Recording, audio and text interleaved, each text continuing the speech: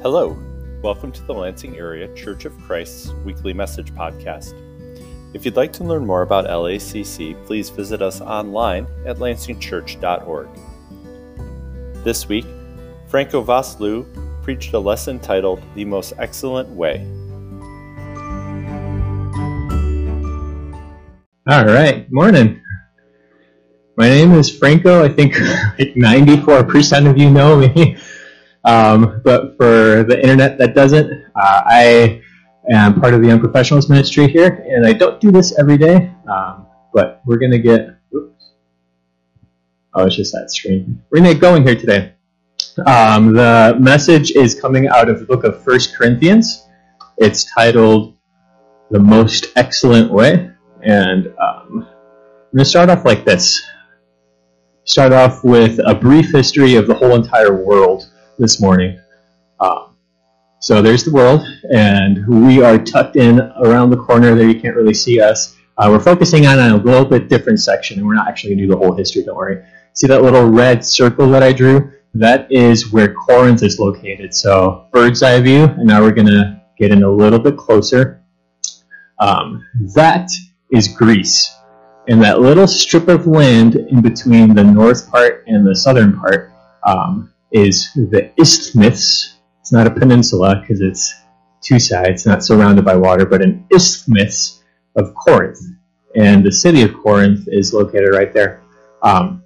So just in thinking about what makes a place, like what makes Lansing, we have, if you get out your mitt, like we're right in the middle of everything. We're within striking distance of all the major cities down here. So there's that. There's also the fact that it's kind of swampy, and also apparently we're right in Tornado Alley, for Michigan. So that's kind of what goes into what makes a place, but also the culture. Some people would say that Lansing doesn't have culture, but I think it's a comfortable culture that we have here. You don't have to put on airs. You can be like this. I'm dressed in jeans, up here. That's our culture. It's a little bit of what it is. There's a lot more that goes into it. But just going to get your mind going a little bit for all the different facets of what makes a place a place. So for Corinth, you have kind of like the center of the world happening here. There's Rome off to the left, Athens off to the right a little bit, Jerusalem way back, it gets a big arrow, and then connecting Greece north and south. So this is like an important place, like the whole world for their world would come through Corinth. Actually, if you wanted to get something going from Rome, this is the Roman Empire, even though we're talking about Greece. Rome owns all of this. So if the Roman Empire wanted to get something across for their trade route, they would actually come to shore on Corinth there. They would drop everything in the big boat, unload it, and then cart it across the 4 miles of that land, and then put it into another boat, and then keep going. And with the small boat, they would actually take the entire thing, put it on a cart, move it across, and go, because otherwise it would be 250 miles. So there's that trade, but there's also history in Corinth, very specific history. So this is Greece, but Rome owns the thing, and the Corinthians decided that they don't want to be under the thumb of Rome anymore. So they said, you know what? How about if you just didn't rule us anymore? And Rome did to them what they did to everybody else that did that. They destroyed them completely, just annihilated them. And then the city of Corinth was razed. And it was like this for 100 years. And then Julius Caesar decided, you know what? I'm going to rebuild this city. I'm going to make it in the image of Rome. All my retired generals and legionnaires, they're going to take up residence here. And I'm going to put up amphitheaters and stadiums and stuff, and just injected the culture of Rome into the city in Greece. So this is a little bit of the history. And so now 80, 90 years later, this is Paul's Corinth that he comes into. So you have that history, you have this center of commerce, and the city itself is massive. This is the first time that Paul is actually getting to a place that's the size and scope of this city of Corinth. We kind of have a jaded view of how big a city is. Back then, 250,000 people was a lot for back then. But even by today's standards, that's twice the population of Lansing right now. So this is a massive place that Paul's coming into. So all kinds of people, all kinds of different backgrounds, all kinds of religions, all kinds of like ideas and thoughts, ways of doing life, lifestyles, like anything you can think, it's all here in Corinth.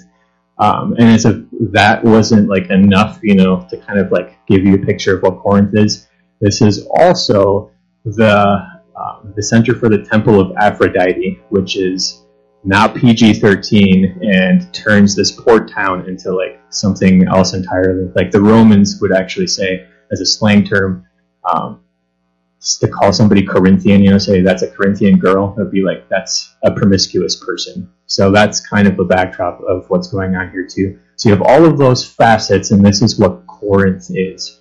And this is where Paul decides he's going to plant a church. That circle, that is where Corinth is, but really it's that whole isthmus. So in comes Paul, and he plants the seed of the Corinthian church. He did this, we know Paul went on 3 different missionary trips, so he planted this church on his second trip. He was there for 18 months, he started the church of Corinth, and then he went back where he came from, to his headquarters in Antioch.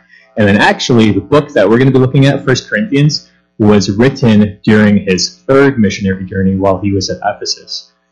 Because while he was there across the water, he heard some news about his old friends in Corinth, this church that he had started, and the news wasn't very good. So we're going to dive right into it. You can open up your Bibles to chapter 13. That's where we're going to be based out of today. And we're going to start with a really interesting place. Some of you might recognize, before we even read it, chapter 13 is a little bit famous. We use it for weddings. Before I read it, I just want to give you a little overview of what we're doing, where we're going today. There's going to be 3 different parts to this message. The first part is that love is.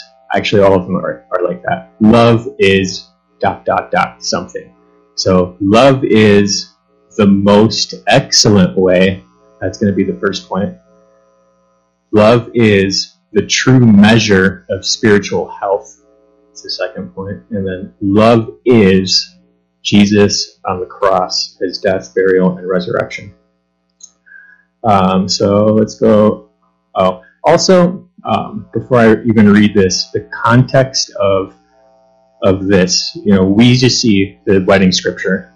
But Paul is actually writing this as an admonishment to the Corinthian church. This is actually him addressing all of the issues that he's been talking about as the letter's been written all the way up until now.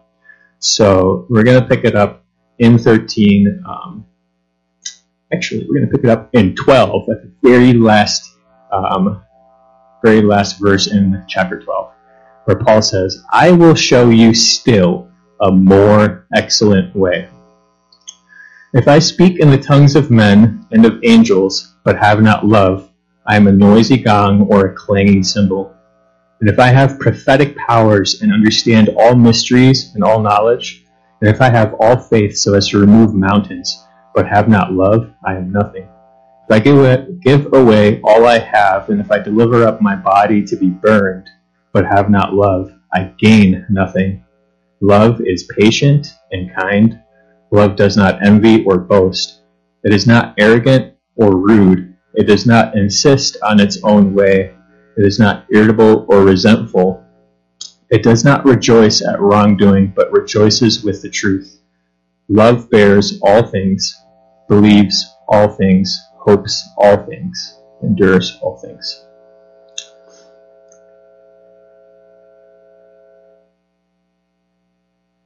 So Paul is presenting to them a most excellent way. You can actually, we're going to skip down. Got to save some time today. So you can actually take what we just read and use it as like a summary statement for all of the issues. And we're going to do that. We're going to take it piece by piece here, where Paul says, love does not envy, it does not boast, it is not arrogant. In chapter 3, Paul was calling out the Corinthians, some of them were saying, I follow Paul, I follow Apollos. So Paul planted the church. He started this church in Corinth. And then Apollos was actually discipled by some famous figures for us, Aquila and Priscilla, in the book of Acts. They discipled Apollos, and they were like, you know what, we're going to send you off to Corinth. And so he took up the work that Paul had started there, and he discipled the Corinthian church.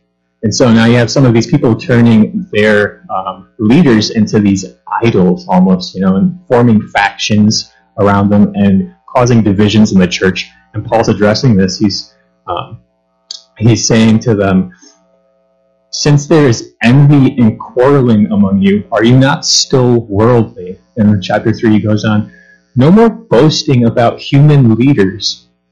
Paul planted, Apollos watered, but neither is anything compared to the one who causes growth, to the one who actually formed the seed in the first place, to God.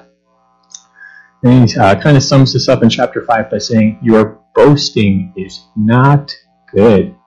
That's what he has to say to them.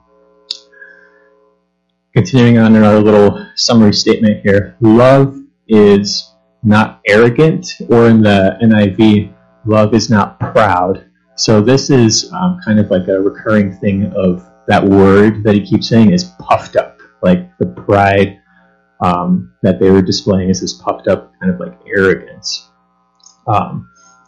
So they were proud of a lot of things. They were proud of their human leaders, Apollos and Paul, but they're also proud of something that was causing the Corinthians, like the unbelievers among them, to be shocked. They were proud of their tolerance towards sexual immorality. There was like a very specific thing that was happening in the church that was just, it was kind of crazy.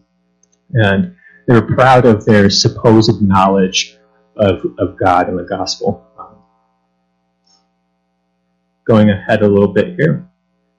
If love does not dishonor others, or in the ESV, it's not rude, that is a very specific word from the Greek. It's only used twice in the entire Bible, actually. I looked it up. It's called ashemonio. That means to act unbecoming. And so Paul uses it here in chapter 13. He also uses it in chapter 7, where he was talking to the singles, to the people that were reading his letter and hearing of this. And he was saying to them and warning them to not dishonor one another by getting too physically involved outside of marriage, because that was something that he needed to be saying to them. It was an issue. Love is not self-seeking. Love does not insist on its own way. In chapter 10, there is this issue of meat sacrificed to idols. And food is food. We know this. Paul knows this. If you're spiritually mature, food is food. But to their situation, their context, what was happening there were some immature, new to the faith Christians, and maybe some people that they were even reaching out to. And idol worship was alive and well in Corinth. I mean, you had the temple of Aphrodite, food sacrificed to idols, like it got pretty bad.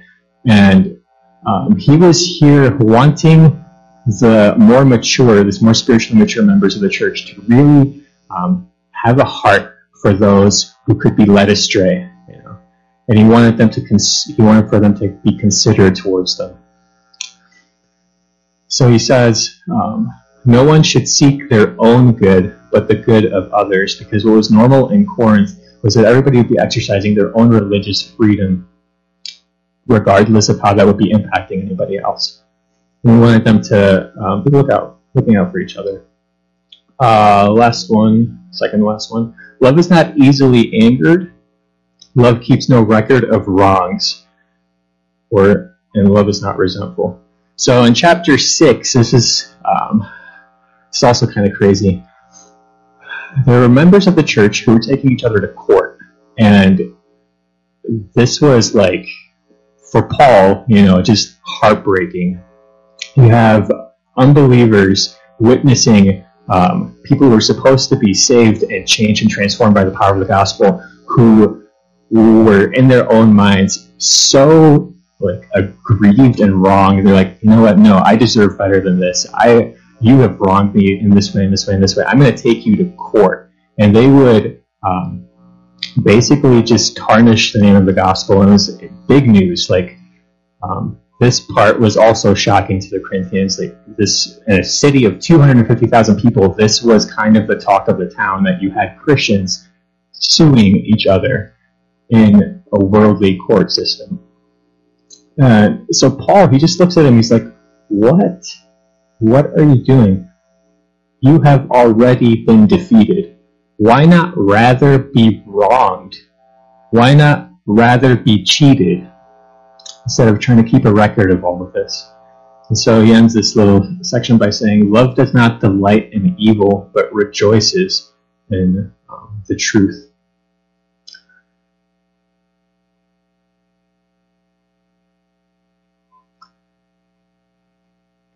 So we use this scripture, this passage in 1 Corinthians 13 for weddings, and it's kind of like all of the awesome things about love. But that's not what Paul is using it for. He's admonishing the church. And this section actually comes smack dab in between 12 and 14, where the Corinthians are trying to gauge so they're puffed up in their pride and their knowledge, and they think, you know what, we have this all figured out. We are so spiritual. We're ultra spiritual with all of the stuff that we're doing. In fact, I have all of these spiritual gifts. And they were making a big deal about this. And Paul says to them, your conduct, what you're doing, this does not indicate good spiritual health. There's actually only one thing that indicates good spiritual health. I wonder, you guys probably recognize this picture. Everybody knows who this is, Mr. Rogers. The world at large would say of Mr. Rogers, that's a good guy. And I think the world would say that for a very specific reason. He devoted his entire broadcast to being what a neighbor ought to be, what a good neighbor ought to be. Some people were asking Jesus in Mark chapter 12, 28 through 31, which commandment is the most important of all? And Jesus answered them, saying, the most important is, hear, O Israel, the Lord our God, the Lord is one. Shall love the Lord your God with all your mind, with all your soul, with all your heart, with all your strength. The second is this, shall love your neighbor as yourself. There is no other commandment greater than these. And so Paul, in writing this and telling them, I will show you a still more excellent way. I will show you the way of love. He's mirroring here what Jesus had to say, that this, more than anything, is the measure of our health in God, our spiritual health. So, how does God do church? I tell you, it was not how the Corinthians were doing church. God has done church a very specific way, very consistently throughout all of time, throughout history, throughout his story. God has done it through discipleship. So Paul didn't write 1 Corinthians thinking that this would be the fix for them and all of a sudden all of their issues would disappear. But he did do something that he was thinking would help. He sent them Timothy. He sent them a disciple who would walk alongside of them and remind them of the life that they had chosen when they said Jesus is Lord.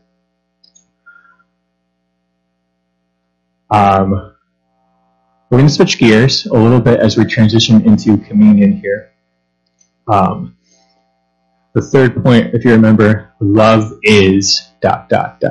Jesus on the cross, his death, burial, and resurrection. Can't get away from 1 Corinthians without talking about the resurrection. So we're going to read it. The scripture reference is up there if you want to follow along.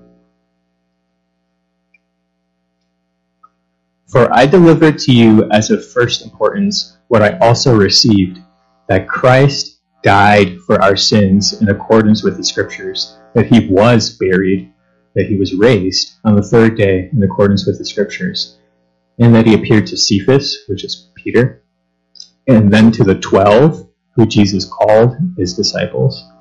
And then he appeared to more than 500 brothers at one time, most of whom are still alive, but some have fallen asleep. And he appeared to James, then to the apostles. Last of all, as to one untimely born, he appeared also to me. It is very important that Jesus rose from the dead. Our whole faith hinges on this. Our future hope hinges on this. Jesus, in overcoming sin and death, demonstrates that he has overcome all enemies, even death as an enemy. So I want to introduce a weird concept, the concept of corporate solidarity. Sports teams, if you ever played sports, you know about this. I'm going to start off here. How unfair is it that we live in a fallen world because of Adam and Eve? Like, they sinned, Adam and Eve with the serpent and tree, they took that apple and they ate it. Like, we weren't there. How can we be blamed for that, Like, Leslie, you wouldn't have done that. I probably. You would have stopped Eve, I'm sure, But that's how it is. We live in a fallen world because sin was introduced, and we now suffer the consequences of it. But the reverse of that is also true. So corporate solidarity. On a sports team, if one person gets penalized, the whole team is going to suffer the consequence for that penalty. But if one person scores and they make a goal, then the whole team has that point.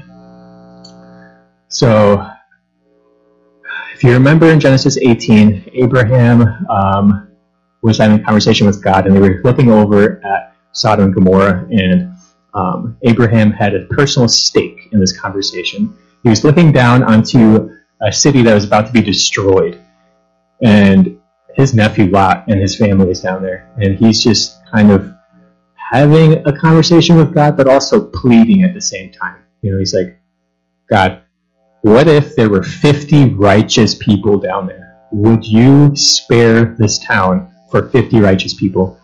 And God says, yes, I would do that. And so he's like, okay, if I could be so bold. And he goes, how about for 40? God says, yes. And they go back and forth, 30, yes. 20, yes. Abraham stops at 10. God says, yes, for 10 people, I would spare this town. He doesn't go on, though. You know what the core is of that? He's got one person in mind, right? One family. Why doesn't he go on? Why does he say, God, would you spare this town for one person? It's because he knows that there is no one righteous person down there.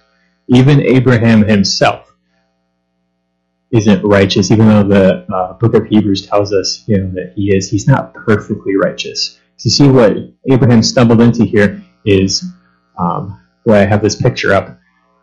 If you had the mountains of God's holiness and the mountains, the insurpassable mountains of God's righteousness, there is a path through there, but the path would have to be walked by somebody who is perfect, perfectly obedient, perfectly righteous. You'd have to find somebody like that. And it's kind of cool that Abraham stumbles into this. God has said here in as many words that if such a person could be found, he would spare that person's whole town.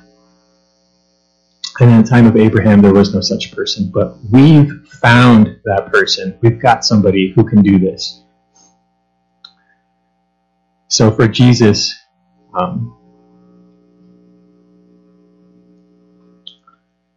in Corinthians chapter 15, verses 54 through 58, but I'm going to shorten it for time a little bit. I'm just going to read 55. It says, death is swallowed up in victory. O death, where is your victory? O death, where is your sting? The sting of death is sin, and the power of sin is the law. But thanks be to God who gives us the victory through our Lord Jesus Christ. So, we're going to do a little bit what Paul's doing here. Paul's asking a question of death. And so we're going to personify it for maybe the next minute or so. It's going to be really depressing. Pretend that death is talking back. So if we ask death, Paul's question, death, where is your sting? And death responds. And death says, so this is going to be death talking, okay? Death says, my sting is your sin. You are a sinner. I sting because you sin. If you had no sin, I would have no sting. If you had no sin, when you died, you would just fly away to be with God, where all the sinless people go. But there are no sinless people. Remember, the power of sin is in the law, in God's law.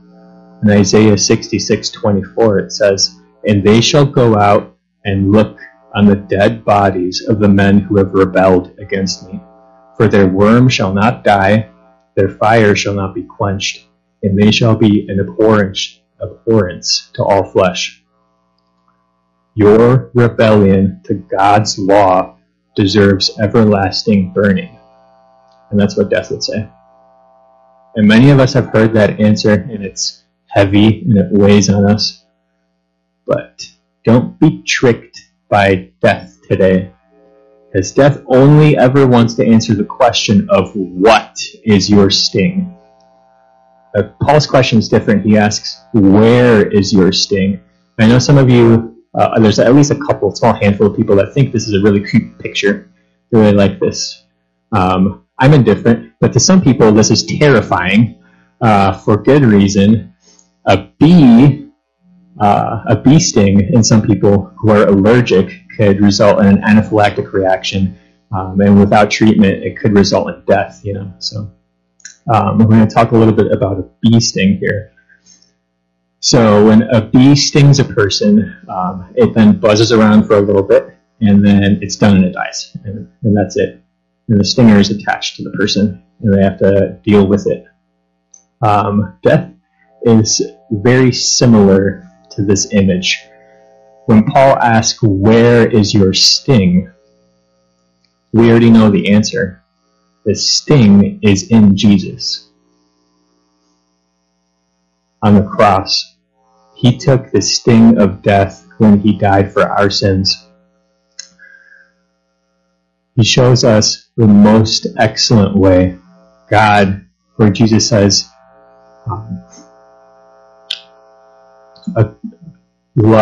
greatest love has no man than this, that he laid down his life for his friends. As Jesus embodies this love, he lays down his life for us. At the end of the day, there's only one courtroom that matters. We're on Jesus' team, and he scores that goal, and we all get to partake in getting that point.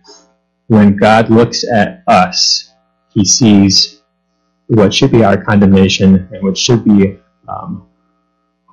the sin we deserve, the everlasting burning. He doesn't see that. He sees Jesus. He sees Jesus' righteousness, Jesus' perfection. So for us who are in Christ, there is no longer condemnation. So today, as we've received this, as we've received from Jesus his sacrifice, let's not act as if we've done anything to actually deserve it. Don't live puffed up. But I would encourage you to be filled with the Spirit that we've received, the Spirit of God that we have in Christ, that he is our way, our truth, our life. As Jesus paid it all to him we owe. Sin had left a crimson stain, but he washed it white as snow.